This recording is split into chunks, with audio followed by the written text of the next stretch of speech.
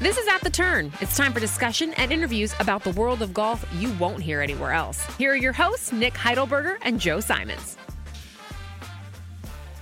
Hello, hello. Welcome into another episode of At the Turn. 2023 is trudging ahead.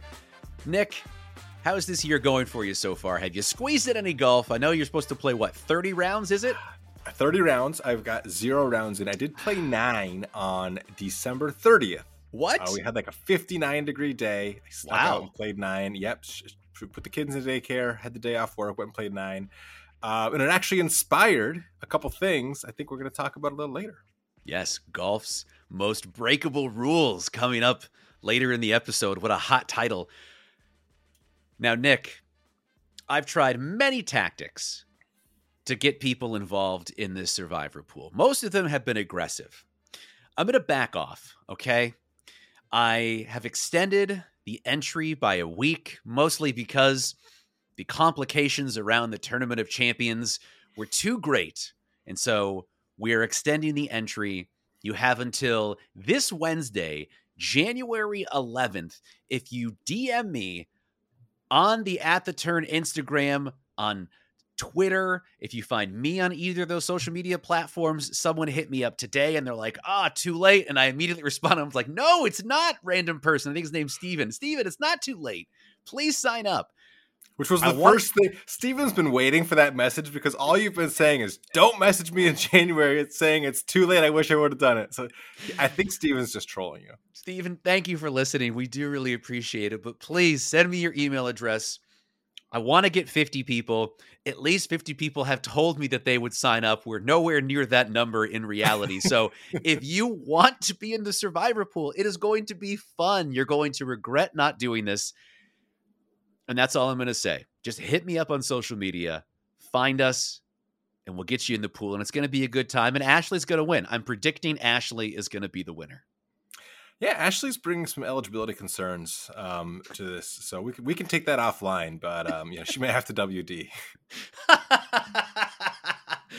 That's not an on the pod conversation. That sounds like a great topic for this episode. I know. Okay. Well, we'll take it off pod. There will be email reminders sent out to people in case they have other priorities in life, not looking at PGA Tour events. And this isn't just to Ashley; that's to everybody. I had a panic moment yesterday because I didn't know what day it was, and I'm like, oh my god, I missed my chance for this pool. And I went and checked my email.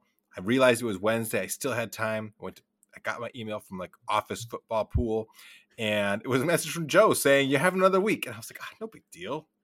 No big deal. And the best part about this survivor pool, I can't stress this enough. If you do forget, the pool automatically assigns you the 10th best player in the field, so you still have a sweat no matter what. So I can't wait for one of my dipshit buddies from college who signed up from this, not going to participate at any point, and is going to win. That's how this is going to go. And if you want to be a part of that fun, send me a DM on Instagram. Now, Nick, the other piece of business we have to take care of is throughout the month of December, we promoted giving away a beautiful ball marker from Matchstick Golf, promo code TURN20 at checkout. It is a collaboration with Muni Kids, and we had, I believe, a half dozen or so reviews left with a recipe for an Arnold Palmer. Now, if you tune into next week's episode, we will announce on here who the winner is. The At the Turn prize committee has to meet. There's a little bit of dissension in the ranks. It's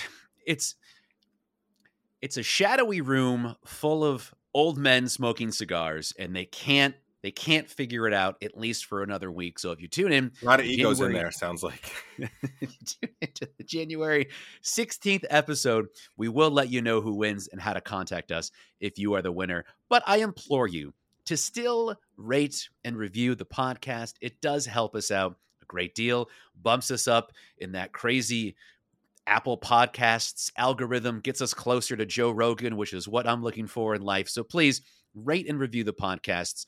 We would really appreciate it. Now, Nick, before we get to golf's most breakable rules, which I know is the thing you are really prepared to talk about, I have to ask, at any point in your life, let me phrase it this way. Sure. What age were you when you were most into video games throughout the duration of your life? 18, 19 years old. my freshman year of college, I was 18 years old. Me and Nick Martinick would another buddy would play NCAA football 03. The Trojans had a dynasty going on. I think the Hurricanes were a force. Notre Dame and Michigan, always powers. We played it on the GameCube. I was pretty good. It was pretty good. And then I had a run at Dr. Mario in middle school. I swear I was in the wrong era, because I would proclaim to be one of the top 25 Dr. Mario players in the world, and I still to this day believe it. Could beat that game in the hardest settings in a blink of an eye. That's neither here nor there. So I would say, to answer your question, 18. Yeah, no, that's great. I would say I was a little bit younger in that early N64 time was probably when I was most into it. So mid to late 90s. And the reason I bring this up is because there was a video game that was created in 1998. And the title of that video game is Waialae Country Club. And that is the site of this week's PGA Tour event, the Sony Open. And you may be asking yourself, Joe, that's so strange. That's one golf course. How can you make a video game out of one golf course? And the answer is you can in 1998. Now, I thought this was a fever dream that I imagined as a young person, but I texted my brother last night. I was like, hey, do you remember Waialae Country Club for 64? And he's like, yeah, what? Of course I do. It's like, all right, settle down, Bobby. And then I went online to check if the graphics and everything were as bad as I remember. And sure enough, Golf Digest has written an article in recent years titled Waialae Country Club, the worst golf video game ever created. And I read it, and I would encourage you to do a quick YouTube search of the game to see just how bad it is. And what makes it bad is it was made in 1998. The year after that, Mario Golf was created. The first Mario Golf video game, which is an extraordinary game. And the jump in graphics is like going from watching a movie in the 1960s to Avatar. Like, the jump is that big from those two images. And it's remarkable that Waialae Country Club exists as a video game. But I would encourage everyone to Google it. I gotta give you a shocking fact about this game. Actually, I have a fact about this game you probably didn't think I did. Wow. It was made 25 years ago. So, yeah. Is that surprising? I have one question about it. Is it so bad it's good? When you come to visit out here in the spring, should I cop a 64 from the pawn shop for $10 and get this game and plug it in and or is it just not worth it? Well, they're available on bad eBay. It's good? They're available on eBay for $5. Waialae Country Club. If you want to buy Mario Golf, it's like $45. I checked it out last night. I don't think that it's so. I think we would probably okay, here's the scenario in which we would enjoy it. It's 11 p.m. All the kids have been long asleep. We had a nice day with the four of us, me, you, Ash, and Lace. We're drinking some beers, having a good time. We hook in the 64 and we play for 5 minutes. And the first 5 minutes would be incredible. Anything beyond that would be a complete waste of time and no fun whatsoever. Yeah, that's exactly how it goes. Okay. So something to think about. If that's worth a $15 investment. It's not. I'm sorry. Folks, check out the Waialae Country Club video game. According to Golf Digest, the worst golf video game ever created. The bar for that statement is so low, though, because what? Well, maybe I'm wrong, but what other golf video games are there? You mentioned the Mario game. There's Tiger Woods. Apparently, there's some new game that's super hard. It's as hard as real golf. I don't really know, but there can't be that many golf video games where oh my god, it's worse than all 100 of them. I think there's an argument to be made because the console that it's on, the Nintendo 64, you expect it to look a certain way, right? There's sort of a floor of what an N64 game looks and plays like from a graphics perspective. But it has the quality of being a regular Nintendo game on Nintendo 64. It's like a 2-bit animation. It's so difficult to describe, but you have a power meter that is so janky. And even if the graphics and gameplay was smooth and fun, The reality is you're playing one golf course over and over and over again with one character. It's not, there's, the ceiling is so low, it's basically the floor. But Yeah. it is a memory seared in my brain. I have no idea why I enjoyed this game so much. And back to the point of it's so bad it's fun. I think it's like one of those kid shows that you remember fondly from your childhood that you should never watch as an adult because perhaps it's A, problematic, or B, probably just not as good as you remember. You kind of want to leave that nostalgia where it is in your brain. Yeah, that's a good point. Frankly, even seeing that article kind of hurt my feelings a little bit. But Nick, that's not why we're here to discuss the worst golf video game ever made. We are here to discuss golf's most breakable rules. Now, when you sent me this text, I was very excited. Did you have an inspiration for this topic? Yes, I did. I did have an inspiration for this topic. And it's going to be my third and final one because I'm pairing that. I'm marrying it with Nick Rules. So we're going to have to go out on that one. So yes, I did have an inspiration, but you're going to have to wait to hear it. Okay. So should I kick it off? We should probably ping pong this, right? Yeah, let's ping pong. Yeah, why don't you go ahead and get started? Okay. Well, I think this is golf's most breakable rule because even in tournament play, I have seen people do this incorrectly. I can't remember when it was, Nick. Keep me honest, but it was a few years ago where the United States Golf Association decided for some reason to change how ball drops are done. No longer do you extend your arm out like a normal person and then drop a golf ball. You have to look like a weirdo, like a little creep, and kneel down like you're doing a chair pose, but incorrectly with bad form, and then drop the ball by your knee. Do you understand the logic behind why they did this? Pretend you're the USGA executive director. Can you tell me why they did this? The logic is fewer redrops, right? If you're dropping from knee height, you're more likely going to have your first drop stick and that's it. So it's basically imaginable to cut down on pace of play because the rule was you drop it once. If it doesn't stay within whatever area, you drop it again. If it doesn't stay within whatever area, then you place it. And so from dropping from shoulder height to knee height, it's probably going to stay. You're probably going to get it where you want it the first time. I don't know how much time that's really going to save, but I imagine that's the logic. Well, in an effort to make golf even less cool than it is right now, yes, the USGA exercised this.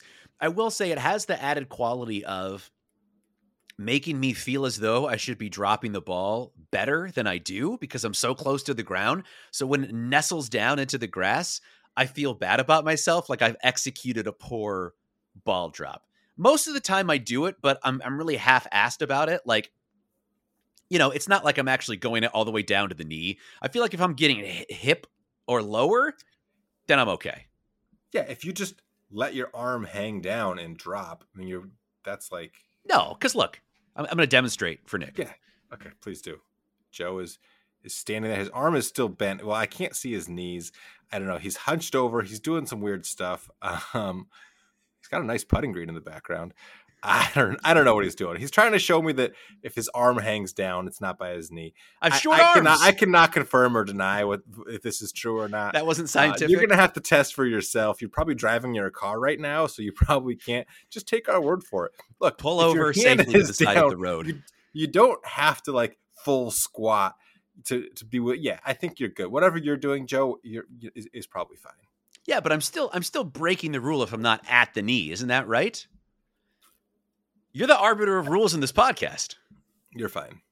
Okay. Well, I may or may not be breaking that rule, but that is a very breakable rule. Nick, what's your first one? I thought you were getting at like people are still dropping from shoulder height, which I probably wouldn't. Oh, I don't give a shit. If I see someone in a tournament doing that, it's not going to be like, "Hey, Jake, crouch down." No, I don't care. I saw you. I saw that illegal drop on 4 over there. I didn't say anything, but no. Okay. My first one is probably the vanilla take of the 3. Are you going ice cream on these? Well, I'm just kind of making a reference. Okay. It's not super exciting, and it probably doesn't happen, not even once a year, I would say. But a rule I am totally fine breaking. I will not lose any sleep over if I shoot my 79 and have violated this infraction. if I'm on a tee box and there's no good spot to tee it up, like within the markers or 2 yards behind the markers, I am totally fine going more than 2 club lengths behind the markers to find that spot that's level. Sometimes they put them in the course I'm playing now. It's fine course. The lowest quality piece of turf is the 18 tee boxes. The tee boxes are atrocious. I don't know why. I don't know what they're doing to these tee boxes, which is fine because you don't have to have a great tee box. But sometimes those markers are there. There's no flat land, or it's just chock full of divots. You just can't get your ball. I don't really care. It's not a strategic thing. It's not saving me strokes. I just need to find a place to tee my ball up. Yeah. That would be the best golf review that we've read so far. If someone would put that line in, the worst piece of turf on the property are the 18 tee boxes. That's outstanding. I like this one so much that this was one of my 3 as well. This is my second one.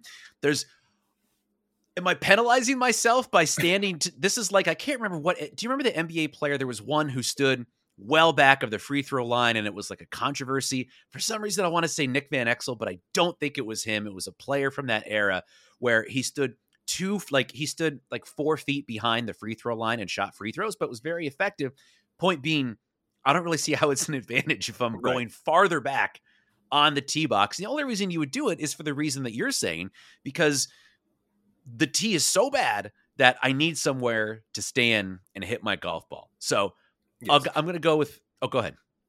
Oh yeah. I was just going to say that it's not like I wouldn't do it if like, I'm like, oh, it's a 3/4, 9 iron, but I could go back and make it a full, like that's not what we're talking about here. That is cheating, and you're a cheater if you do that. But if you're just looking for a patch of grass where you can stand, that's like relatively level with your golf ball and get your tee in the ground, that's all we're looking for.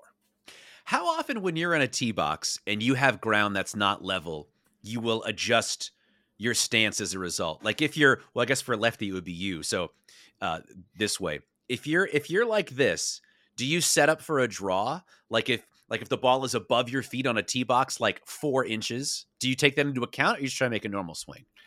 Dude, I'm so bad at teeing my ball up. I don't know why. Like I always pick the worst spot, and it's like not. I stand up to the ball. It's not level, and I move it, and then I move it, and like my feet are against the tee markers, and I'm like, what am I doing here? Can you figure out how to tee up your golf ball, please? When you say you're bad at teeing up a golf ball, do you mean like you're like picking the actual spot to put it? Like, okay. No, not like getting the tee into the ground, getting the ball to balance on the tee. I'm good at that part. Okay. It's just like you're crushing that part. I feel like, yeah. And I think I've seen people like have dreams like this, and maybe it's more that I dream this than in reality, but like you have the dream where you try to tee it up and then it like falls off the tee and you go back to it and then you like tee it up, but there's like a branch in your way. So you have to like re-tee it. And then like something else happens. Like all these things keep happening that you can't actually hit your shot. Anyways. That's a dream you have. You dream about teeing up your golf ball incorrectly. Yeah, where like you're standing over your shot, but you can't hit it. And like people are like, the group behind you is catching up, and the people in your group are like, what's going on? But then like you tee it up, and like maybe a deer runs by, or like just all these crazy things that like prevent you from actually hitting your shot. It's crazy. This is like I don't know if you ever had this, but this seems to be a common one of people. It's like I have an exam in college that I haven't studied for. I'm going to fail this, or I go to class and there's a pop quiz that I haven't studied for. That's a reoccurring dream. You're saying this is just sort of a reoccurring dream, some sort of golf humiliation that focuses on the tee box and your ability to tee up the ball in a place and for you to look normal. Yes. I've seen other people like post about it on Twitter too. Like I saw a post and I was like, oh my God, I have that dream too. And then there was like 100 responses like, oh my God, I thought I was the only one. Like, so wait a minute. Sickos out there. I just want to make eat, sleep, and dream golf. I just want to make sure I understand this correctly. So the idea is like you try to tee it up, and and as you do it, there are things in your way preventing you from either making the shot or executing what you're trying to do. You might accidentally bump the ball off the tee. You tee it up. Oh, you teed up too far in the back of the tee box, and there's a bush in your backswing for some reason, and then you move it. It's just like one thing after another. Yeah, it's crazy. But I do that, not like all the time, obviously, but like in real life, every once in a while, I'll be like, oh my God, like how in the world did I pick this spot to tee my ball up? Like, I was never going to hit the ball from here. Look at, the ball is 2 feet above my feet. Whatever it is. It's just, it's great. Now, wait a minute. Yeah. How often are you, like, if we were in the Corner Club Open, for instance, and you teed the ball up, maybe you had a couple beers, you weren't really thinking about it. You stand back, you approach the ball, you're standing over the ball, you're like, oh shit, there's no way I'm going to hit this good. It's 6 inches below my feet. Would you pick it up and then re-tee it and do your whole thing again? Okay. Yes. Okay. Yeah. And then all I can think of, instead of like now being like, yes, now I'm going to hit a good shot. Now I'm thinking about it is like, damn it, Romy is sitting there thinking like, God, Nick, why can't you figure out where to tee up your ball? And then I'm also still guaranteed to not hit a good shot. Now, really, the most important question is, if you've re-teed your ball one time and you're still in a bad spot, I think I know you well enough to know you're going to pull the trigger at that point no matter what. Yeah. There's no way you can suffer the humiliation. You're hitting a good shot if you re-tee it 3 times. It's true. You're sort of doomed at that point. Either you just go with it and hit it bad, or you re-tee it, and the pressure is built. The pressure is too much to overcome. Ashley, you're going to scare Ashley. What? You're going to wake up at 4 a.m. screaming. Oh, because of your terrible dream. Okay. Wow. Okay. So these are golf's most breakable rules. Yes. That was something. Maybe the best tangent in the history of this podcast. So because that was my second one, I'm going to do an audible, and on the fly, I'm going to come up with one. Okay. Are you ready? Yes. And this is a bit of a hot take situation here. Okay. I don't know how much I believe this, but I'm going to try and convince myself as I go. You ready? Okay. No more flag sticks in the holes. Pull them out. We're done. COVID's over. No more. Pull out the flag stick. We can tend the pin again.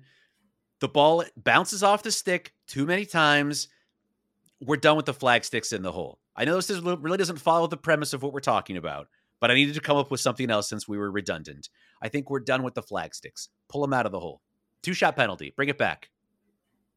So, okay, this is something, Joe. Because it's pre-COVID. It was written into the rules of golf that you can leave the flag stick in. Is that right? Am I missing the timing on that? Oh, it was the season before, 2019, right? The 2019 rules update. Yeah, they said, go ahead, be our guest, leave it in if you want. Okay, well, so that was pre-COVID, and then in COVID, obviously, people were like, then it was COVID restrictions, no pulling flag sticks. Now you have the choice, just as you would have pre-COVID, anyways. Well, this is new media. People can't admit when they're wrong, so I'm sticking to it and saying that we should take the flag sticks out. I don't like it. I have to say, it makes me. I get why it's in there. I'm sure it speeds up play to a certain degree, but I don't think enough anymore. And I think that people get a little too comfortable close to the hole, the flag stick being in. This goes to my whole thought process of no more gimmies. I think when the flag stick is in, you can hit it. It bounces off the flag stick. You say, well, it would have gone in if the flag stick wasn't in. Well, take the variable out of play. Take the flag stick out. I don't want to see him anymore. I like seeing the hole. Makes me feel like I'm playing real golf. I know I'm out on an island here. You don't have to agree with me. This is my truth. No, I agree that on those inside 4 feet, having the flag stick out makes you take the putt more seriously, and you may have a better chance of making it. People do get too casual. Flag sticks in. I'm just going to whack it that direction. Sure, I would have made it. Bill will give it to me. No big deal. Now, do you remember that COVID era where, did you have any courses where the cup was actually outside of the hole where you could just hit the cup and count it? No, we had pool noodles in the hole. Yeah. So you could see it like drop below the surface, and then it would either just stay there or roll back out the other side.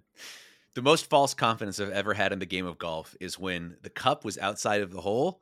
And I told my buddies, I was like, I'm going to shoot 66. Like, everything's going to hit that.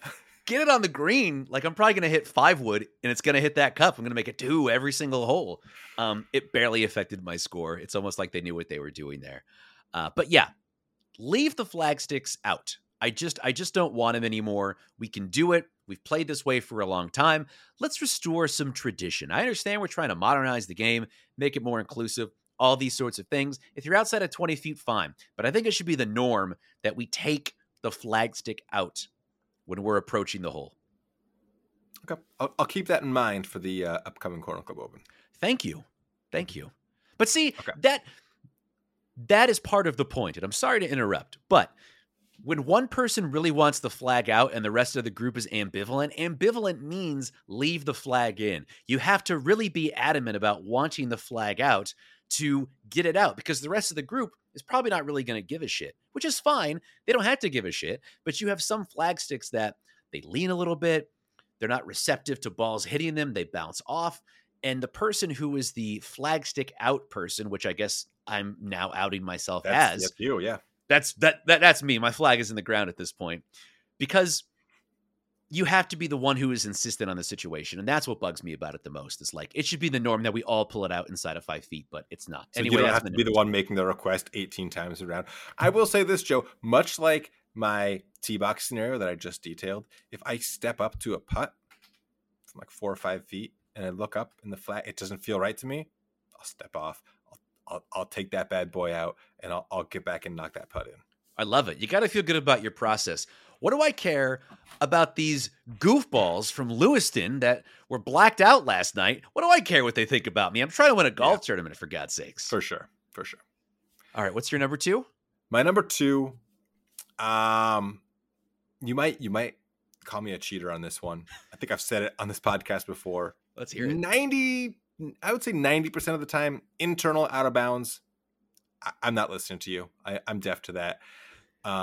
It's just a rule I'm probably not going to follow unless I'm in a tournament situation. Now, can you explain what that is for the people? It's actually got a really descriptive name. It's out of bounds that's within the boundaries of the golf course.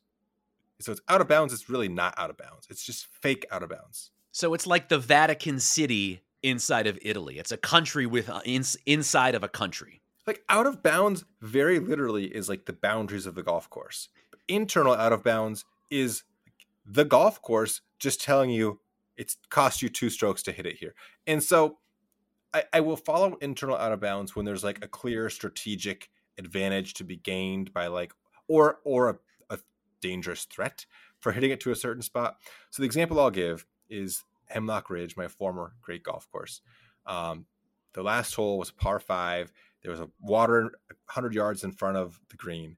And if you went left, you'd have like, you wouldn't have to worry about the water, but you'd have a weird angle. If you went right, same thing.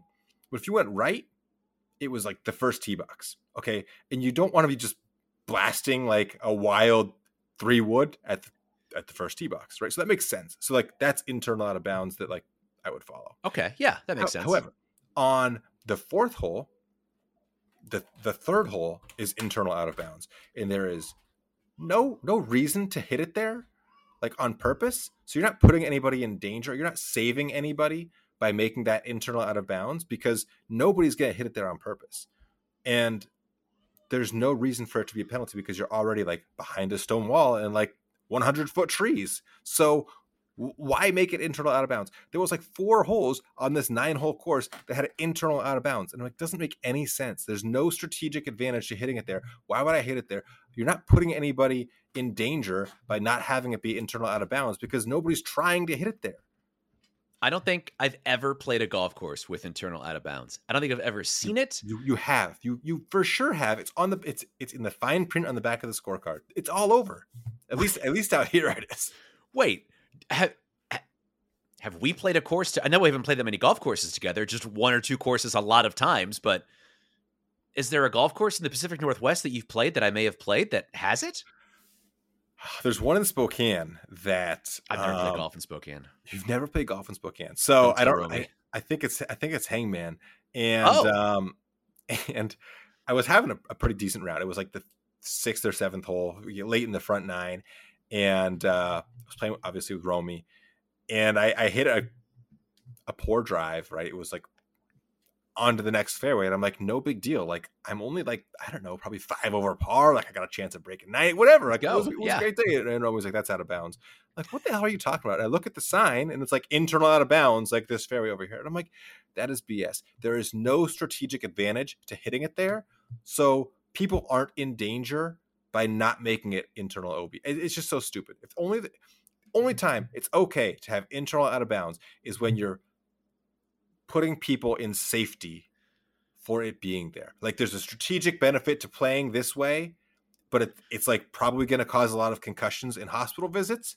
So like it needs to be out of bounds. Other than that, the course is the course. It's in bounds. See, I am in violent agreement with you because I'm thinking of 3 tee shots specifically on Portland courses where the proper play is to hit it in the other fairway for a better angle. There's like 3 par 5s that immediately come to mind where as soon as I hit it, if I hit my line properly, I should be yelling 4 because it should be directly in the next fairway. Yeah. I've never seen this before. I hear it referenced on golf Twitter. I've never seen internal out of bounds.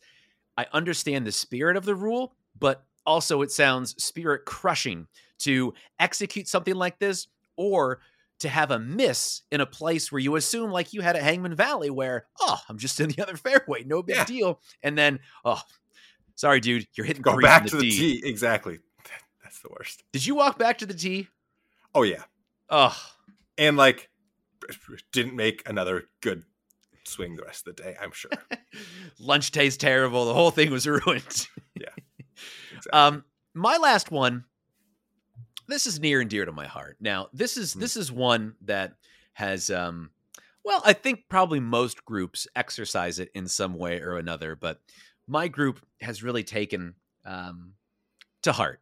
And we have a running joke that my friend Andy, who is the DJ of our foursome, he's going to open a golf nightclub, and it's going to be called Birdie to Bogey. That's the name of it.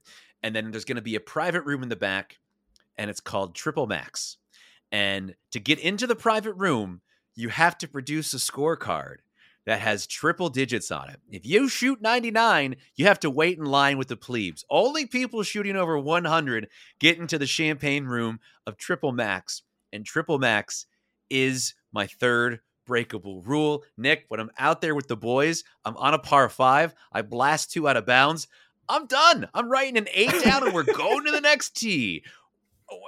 Look, I'm not posting that score, okay? I'm talking, this is like a beer-soaked round that I never had the intention of posting. We decided we were going to do a 2-man scramble against each other. We were going to do some sort of fun game, or it's devolved so much where I can't legitimately post this round and feel good about it. Not because I'm playing so bad, but because perhaps I've drank so much I can't really remember what has been going on prior to the 15th hole. This doesn't happen often, but when it does, pulling out the Triple Max, it feels so good.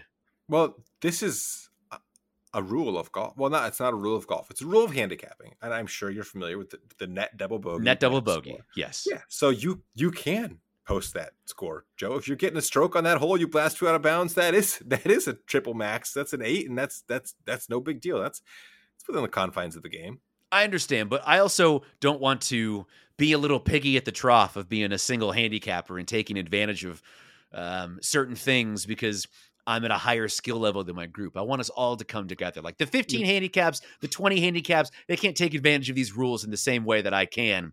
And I am a workman's golfer, okay? I'm a union golfer. I want equity for everybody. Yeah, when that rule came out, I've got 2 points on here. When that rule came out, I thought that was going to benefit me as a higher handicap more than the previous rule. It doesn't. It punishes me more. It's worse. Yeah. It does. It does suck. So the other day when I played this round of golf, I was playing with Ashley, and she was having a rough hole, and it was early. I think it was the second hole, and she had whatever putt. It was like her third or fourth putt, and it was like 2 feet, and she's standing over the putt, screaming at me like, "What's the max score I can take on this hole? What's the max score?" And I'm like, if you're standing over your putt, ask me what the max score is. You've already missed the putt. Second of all, this question is so complicated to answer because you don't have an established handicap. Also, it's December 30th. We're out of handicap posting season. Also, who gives a shit? It's December 30th. We're 2 beers deep. We're playing golf. It doesn't matter if you make it 8 or a 9 or a 10. It does not matter. So I'm like trying to process how to explain all that to her. Like before she hits her, I'm just like, hit your putt. And that wasn't the answer she wanted. But yes. You should have just said 9. I know if I hadn't just made a 9 myself, maybe I would have been paying more attention to what her score was. But anyways, I digress. Does Ash keep a number? Selectively. Yeah. Okay, great. Sure. Ashley's a sandbagger. No, she doesn't. She does not keep a handicap. No, Okay. she doesn't keep a handicap. But if we play together like twice a year. Yeah. And if I'm not playing very good, or if she like is feeling it a little bit, she'll keep meticulous track of the score. Sure. But if it's roles are reversed, the score will never be mentioned. No, you're not allowed to speak about it, probably. Yeah, Lacey got out of her annual round last year, so she's sentenced to 2 rounds in 2023. That's her punishment for getting out of it. Yeah, great. So triple max, yes, triple max. I know technically that is legal for me to exercise, but Yeah. I don't know, man. It sounds like you don't really want to incriminate yourself too much on this podcast, which is okay. Well, it's not that. It's just that I feel weird picking up my ball and like counting it like a normal round. I understand from a handicapping perspective, I can do that, but that feels weird. It feels wrong. Yeah, I think, and this could be. I mean, we could hash this out right here, because I stated on a previous podcast my goal is to break 80 this year. Okay, there's a decent chance, like there would be a difference between breaking 80 with my equitable stroke control score and like my PGA Tour US Open qualifying score. Whoa. It's, so what are you trying to, where are you going with this? I'm just saying, if it comes down to it, like that, I could post a 79 but shoot an 80. Then did you break 80? I would probably say yeah. I'd probably say yeah. Would you really? I don't know, man. Nick. I don't know. I mean, I haven't. No, that's not. Come on, man. Look, no one wants you to break 80. Well, you want to break 80 more than I want you to break 80. That is for sure. But I really want you to do it. If you were to shoot an 80 but have an adjusted score of 79, what would you put? How would you put that scorecard on the fridge? That's my question. Yeah, I mean that's a fair point. I mean that's a good question. This is a bridge I haven't envisioned crossing, but now the topic is has come up. That's a good point. No, that's a good point. Well, now I'm going to have a dream about this. I'm going to have a dream about you shooting 80 and having your handicap score be 79. Oh my goodness. Wow. Okay. Triple max. So this is going to take us into your third, which means it is now time for Nick Rules. Yeah, you can go ahead and start that theme song. Matchstick Golf. Term 20 at checkout. Theme song. I'm trying to play it. The space bar doesn't seem to be working. Oh, that's too bad. Okay. So this is the rule that inspired this whole segment. I can't wait. Okay. So I literally minutes before I went to the course on December 30th, the UPS man dropped off 2 fresh new wedges for Nicky Ice. Oh, perfect. These are going in the bag. We're going to the course. First hole, my ball near the first green ends up on a tree root. And it's a perfect wedge shot. I'm like, well, there is zero chance in hell I'm hitting a wedge off of a tree root. No way. That's a little. I didn't warm up. No chips, no putt. Literally never held the club before. I'm 10 not minutes damaging old. On the first swing. I'm moving that ball a grip length just off of the root. There's a lot of rocks buried in New England that are like on the surface of the grass that they're just there. I'm not playing from that. The rules of golf would have me play by it. Joe Simons would have me play by it. The Central Texas Golf Association would not. They would allow me to move this ball. They have, and I don't think this is a real golf association. It says for amateur golfers in the greater Austin area. It sounds like a bunch of guys who drink a beer who made a golf association. Sounds legit to me.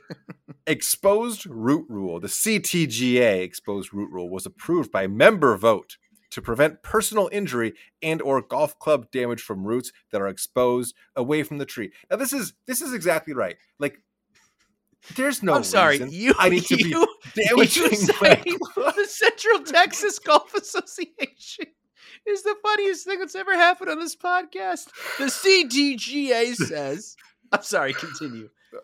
Joe, the members approved this by a vote, okay? It's in the bylaws. It's in the bylaws. If the bylaws are not enforced, why have them? Call back. But no, I will say, to prevent personal injury or club damage, like there's no reason to like sprain my wrist in my one round a week or damage my golf clubs because I had to play off of a route from 40 yards away. The rule goes on. I think you get it. I don't know if you remember this, but it so dumb. At U of I, when we were living out there at University of Idaho Golf Course, the insane water tower hole. It's a very long and narrow par 5 with external out of bounds all across the right side of the hole. And there's a lot of little trees, and my ball was next to a little tree. We're talking the 4th hole of a round that I was probably already like 2 over in. I pull out my 7-iron. It's like, I can get this back in play. I executed the shot. I also snapped my 7-iron in half because my follow-through hit a tree trunk, and that thing was destroyed beyond repair. And ever since then, I've told myself, no golf club is worth one stroke. It just isn't. And it sounds like the CTGA agrees. The CTGA wholeheartedly agrees. Can that be the official rule book of this podcast? That's the funniest I should look into more of the rules, yes. The Central Texas Golf Association. Well, that is Nick Rules. Now, I want to get a quick Mad Golfer of the weekend. It is brought to you by Piper Golf. Tour quality golf balls at amateur prices. Golf Monthly says the Piper Black may be the best golf ball you've never heard of and the best value in its category. Get an even better value using promo code TURN10 at checkout. I'm going to do Carlos R. Oh, my goodness. Sorry. It sounds like I'm drunk. I'm actually just jet lagged, folks. I've had one small glass of white wine, and I came from Europe just a few days ago, so my mind is spacey. Let me try that again. Mad Golfer of the Week is Carlos R. De La Cruz. He says, quote, this is Waialae Country Club, by the way, the site of this week's PGA Tour event, and also the titular golf course for the worst video game in golf history. Carlos says, quote, don't be surprised if these jerks send their creepy little security guards to threaten to have you arrested for daring to set foot on their precious country club without a membership. Disgraceful way to run a business. Please save your money and get a tee time at Alawai Golf Course. At Alawai Golf Course, which I love Alawai Golf Course. It is great. But Alawai Golf Course and Waialae Country Club, those two things do not belong in the same sentence. Is Alawai a muni? Alawai is a muni. It's the one right near Waikiki. There was like a I know what that is. Yeah, it's like a park course, right? Yeah, it was the most played golf course in the world, like the most rounds per year at Alawai Golf Course. Like it is just a factory. There's just everybody on Oahu is just playing that golf course every single day. It's worn out. It's great. It's short. It's flat. Great location. Yeah, it is. It's great. It is. It's not like you woke up on Tuesday morning like, should I play Alawai or Waialae? It's a toss up because they're so similar. I'm so happy that is the course. I was hoping that was the course that it was, because that is like the one course that if you spend any time in Waikiki that you will see it's so visible. It's right there. It's like a big park, but it's a golf course with some holes in it. I'm sure it's a blast. I've never played it before. It's a golf course. They have a driving range there too. That's like, again, it's like probably the most populated driving range. I've never been to like such a massive driving range where every single time I've been there, every stall is full. You're waiting for like a half hour to get your balls. I'm a lefty, so like crowded driving ranges are like they're tough for me. It's more nightmares. I might have nightmares about those because like when somebody else is behind you, you know, smashing driver, your backswing and their backswing, they like intersect. It's tough. It's tough. And so usually I try to either go to the very end or like next to another lefty or have some space because it's very claustrophobic. And Alawai, no good. I have to read this other one real quick. I do have two. This one's from Alex Yee. Again, we're at Waialae Country Club. Alex says, quote, shot a wedding here and the venue itself is beautiful. The reason for 3 stars is the lack of thought for vegan, vegetarian, specialty vendor meals. How hard... I'm so sorry. How hard is it to make a delicious salad? Instead of a triple stacked BLT sandwich with slides of avocado, I received a sad looking poke bowl with quinoa and lentils, 2 thin slices of avocado, 3 tiny slices of mango, and 3 pieces of vegetables. I said "and" because he literally put 8 N's in the word "and." That is Alex Yee, another mad golfer of the week. He goes on, Joe. This part is the best part. Did I? Oh my God, you're right. Excuse me. More from Alex. Quote, "We're not rabbits. We need substance. If anything, let me hot the salad bar at your buffet. Super disappointed. I would have kept this to myself, but it just tasted mediocre. If it tasted decent, I would have kept this review to myself." Now, this brings up an interesting question. What's the difference between decent and mediocre? Decent's a little bit higher than mediocre. They're pretty close. Yeah, and I'm having a hard time like really feeling him because Right. Okay, Alex, you're a vegan, vegetarian. It sounds like you're a it's a specialty vendor meals. You're a photographer. You got avocado and mango and vegetables, quinoa, poke. Lentils? Yeah. Like only you decide the poke looks sad. Like the poke doesn't look happy or sad. Your sad eyes make it sad. So Alex, maybe you're the sad one here. Alex is projecting on his poke bowl right Yes.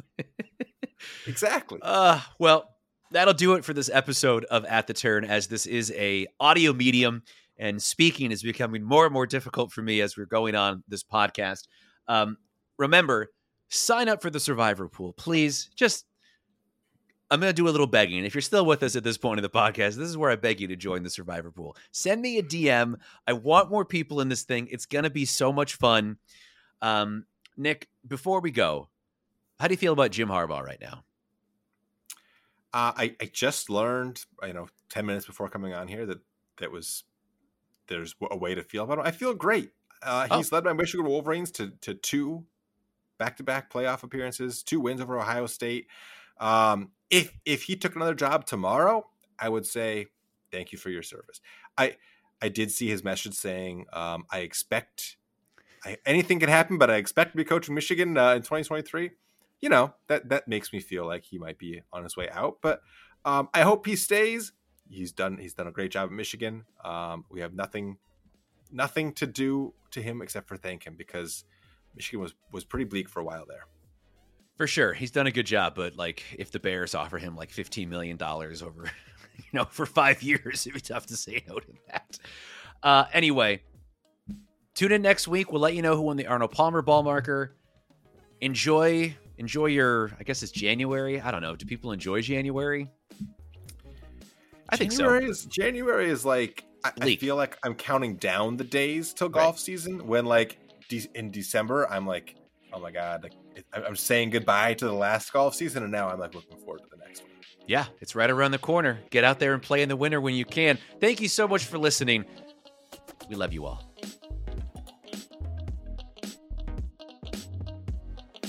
I'm Lacey Evans. Thanks for listening, and we'll see you next time at The Turn.